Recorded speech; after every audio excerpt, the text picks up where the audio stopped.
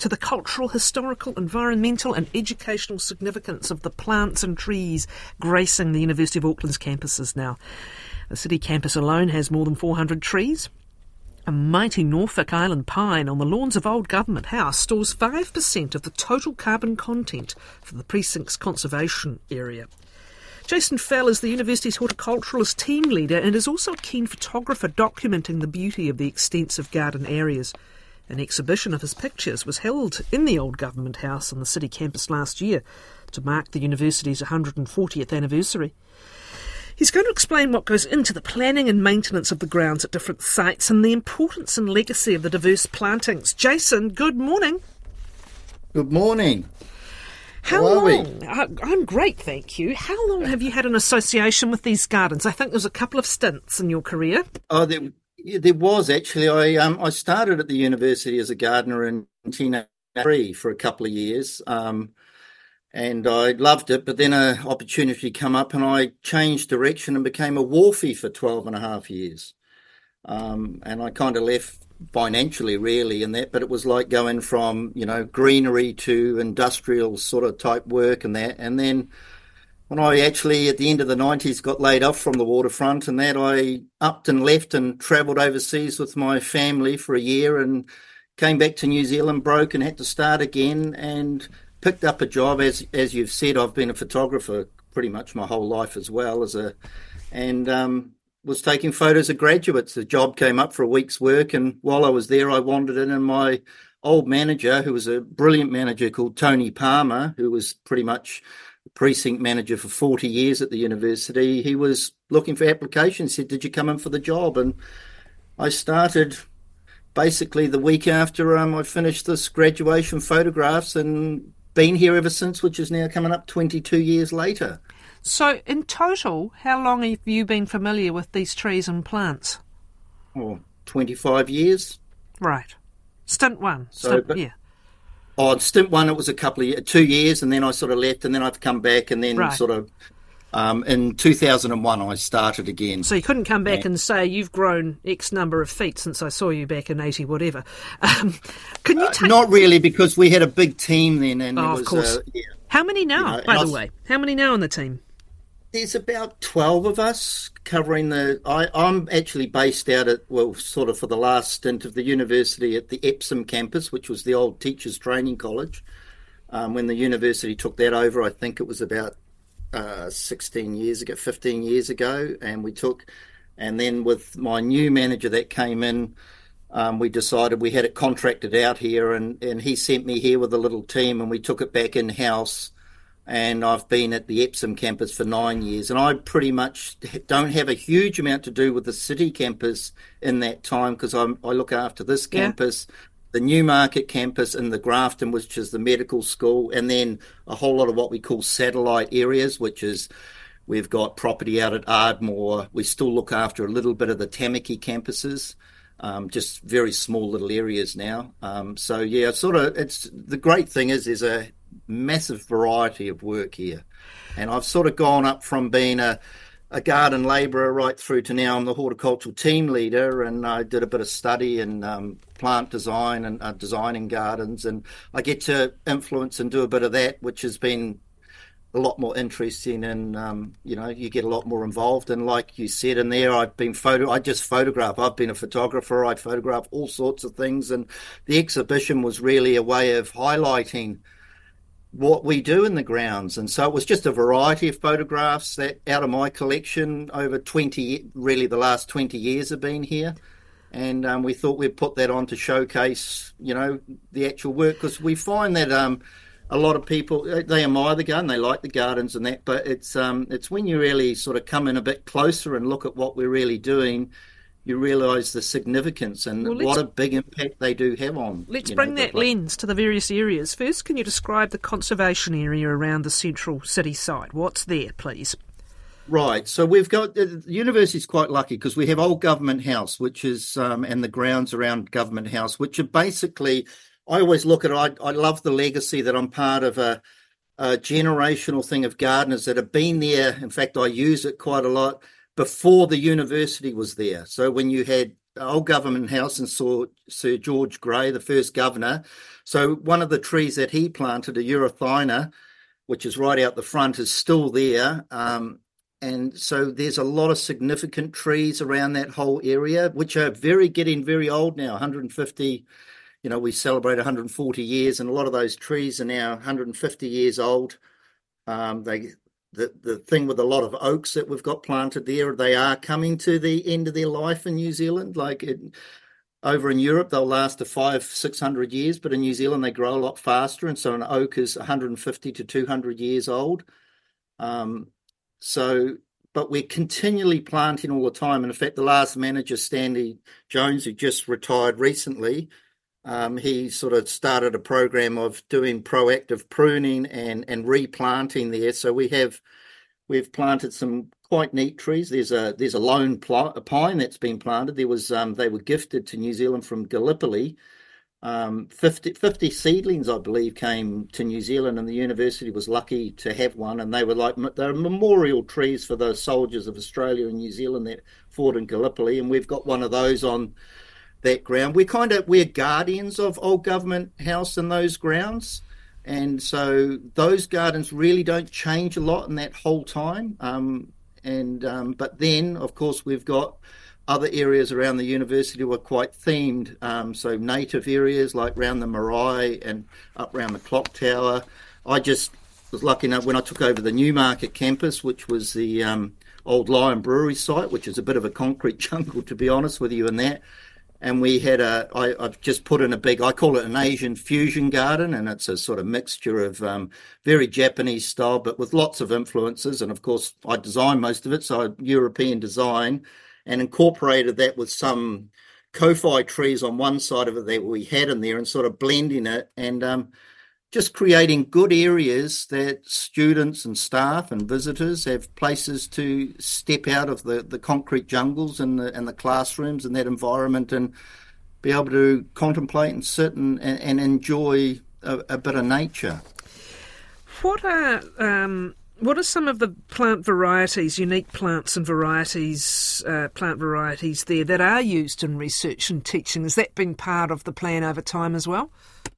Yes, it is. And I think in the early days there was a lot. We had big glass houses, and I think when people were studying biology and that, there was a lot of we had some big glass houses that have now given way to buildings, and they had isolation units, and a lot of students that were studying different, and they'd be growing. And I just felt in the last 20 years that I've been, it's sort of moved away, and there's a lot of studies done at sort of cellular levels and stuff, and there's not as much. But we certainly, down in the marae area, we have old lecturers, and there's flaxes that go right back. So they're using traditional teaching of early uses that Maori used and stuff. And there is, even at Government House, we've got some flaxes that are up there that really go right back to really early days. And they obviously they get replaced, but they have that history there. You have a database of a botanical collection, although I think you keep that under wraps now. But is that well, we do actually. Tony Palmer, who originally, when I started, he created, and it was good. And so they got a database. What we found, we were advertising quite a bit and put things and show off these sort of rarer plants and what we've got. And we just found that became a sort of bit of an open slather for them to be taken. We're in the city centre and stuff, and theft is always a problem. We've got really old cycad bed there with old cycads, and we found some of those are even microchipped now because, like specialists would come in and we'd come back over a weekend and someone had made off with them. Yeah. And so we sort of pulled back on sort of advertising everything that we do there. Let's look at some of the other historical components to this. What's the story behind the Epsom campus's Pahutakawa Alley?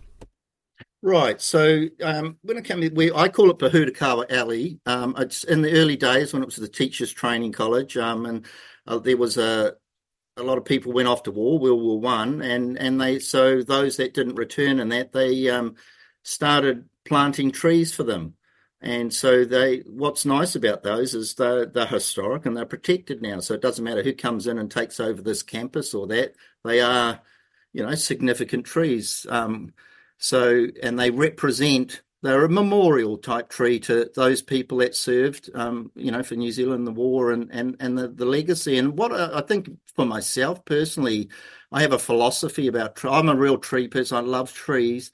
And if a tree's lived 80 to 100 years old, I really feel it's got a right to live unless it's absolutely unsafe to have that tree. I think we should be fighting to keep that as much as possible, because when we replace a tree that's over 100 years old, you can't replace it overnight. You can build another building there and that, but you can't just put another 100-year-old tree next to it. So I'm a great advocate for really looking after the older trees. And I think that goes right out into our society now, because as there's more pressure on space and land, we're losing a lot of big trees around the place. That's for sure. Auckland's tree canopy, we've seen maps of how much that's going. But just back to some of the significance, the Gallipoli pines. I think it was a couple of Australian soldiers who gave a descendant of the last pine at Gallipoli to Auckland University. So this again is indicative of some of the history behind this stuff. That's right, and and that's great. And there's the Queen planted. Yeah. We've got the flame tree. Tell me about the flame tree. Oh well, the flame trees. It's actually quite funny, because I can point something out to you that we've got a plaque there. So if you ever come onto Old Government Grounds lawn, and please do, because it's a wonderful thing to wander around, and it's open to everyone. Everyone has a right to come through there. So that's a Eurythina. And on the label we've got, it's a Eurythina indica, but it was discovered as you go on that is actually not the correct species. It's actually a Kaffir. So we've got a label there, and you'll read it as a Eurythina indica, but it is slightly a different species to what's planted there. But that tree is basically held together and is surviving because we've got it wired up. If you go up and look at it closely, they've got a big problem of they do drop big limbs at times, and we've had to have proper arborists come in and wire it up properly, and that's the reason it's sort of surviving so long as it is. But even in the last 20 years, we've lost some big limbs off it, which has changed the shape of it. But yeah, that was St. George Grey planted that. So, it's pretty amazing that that's still there and we can go and appreciate it. What's your favourite? I know you're not supposed to have favourites, but I bet you do. What are one or two that you would say are among your favourites that you've nurtured? I've got one at Epsom. Well, it's nurtured. We look after it, and I do intensive pruning, to regulate it, to keep it as healthy and full. And it's a Moreton Bay fig, and it's at the Epsom campus here. It's 120 years old. It's as old as this campus here. And what I love about that tree, it's the example of a tree's got a right to be there. It used to tower over an area, a building we called U Block, and then they drop a lot of figs and branches at times, and someone never noticed it, punctured a few holes in the roof of that, and the building got very disrepair, but they moved the building, and the tree's still there, and I kind of love that. It's like a bit of a victory that tree is still surviving, and it's got roadways right next to it, and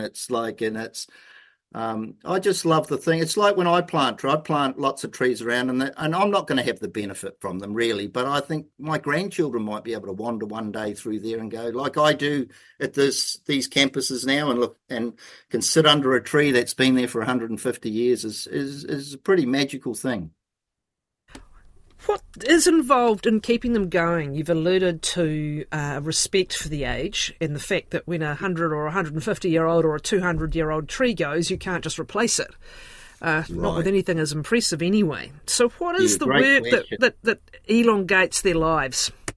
Well, apart from obviously making sure they're watered and they're fed and stuff, is we've taken on, and that was probably Stanley Jones instigated quite about 10, 15, when we sort of come in and saw that benefit, because we were starting to lose quite a lot of the big trees around the city campus. Because we seem to be suffering, I don't know, but it feels like to me in 20 odd years of gardening, more extreme weather conditions. And so we try and look at, and we try and do what we call preemptive pruning. So if we know that there's some of those big old trees and they're getting top heavy in certain bits, if we can prune them to lighten them, so when we do get extreme weather comes in, storms and stuff like that, instead of the whole tree falling over, they sort of adapt better. And we've had great success at the Epsom campus here with that sort of approach. And so it's just a matter of that, and it's also like mulching and just maintaining and just observing that sort of thing. You can't do a lot more than that, and you can't protect everything, but they are certain things. The tree gets very top heavy and there's all that weight on it. We get big storm and the next minute the root system's not as great as it used to be. It's getting old, like we all are. I don't know. And so that just helps it a lot.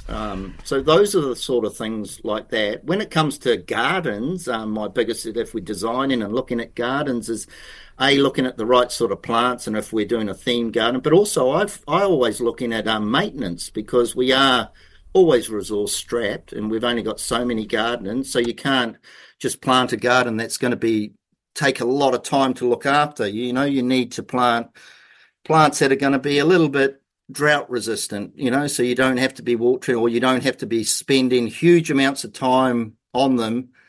It's lovely to have a very good old English garden, but they're very time consuming. So there's all those sort of factors you're looking into when you're putting in a garden, and obviously the types of plants in a certain place.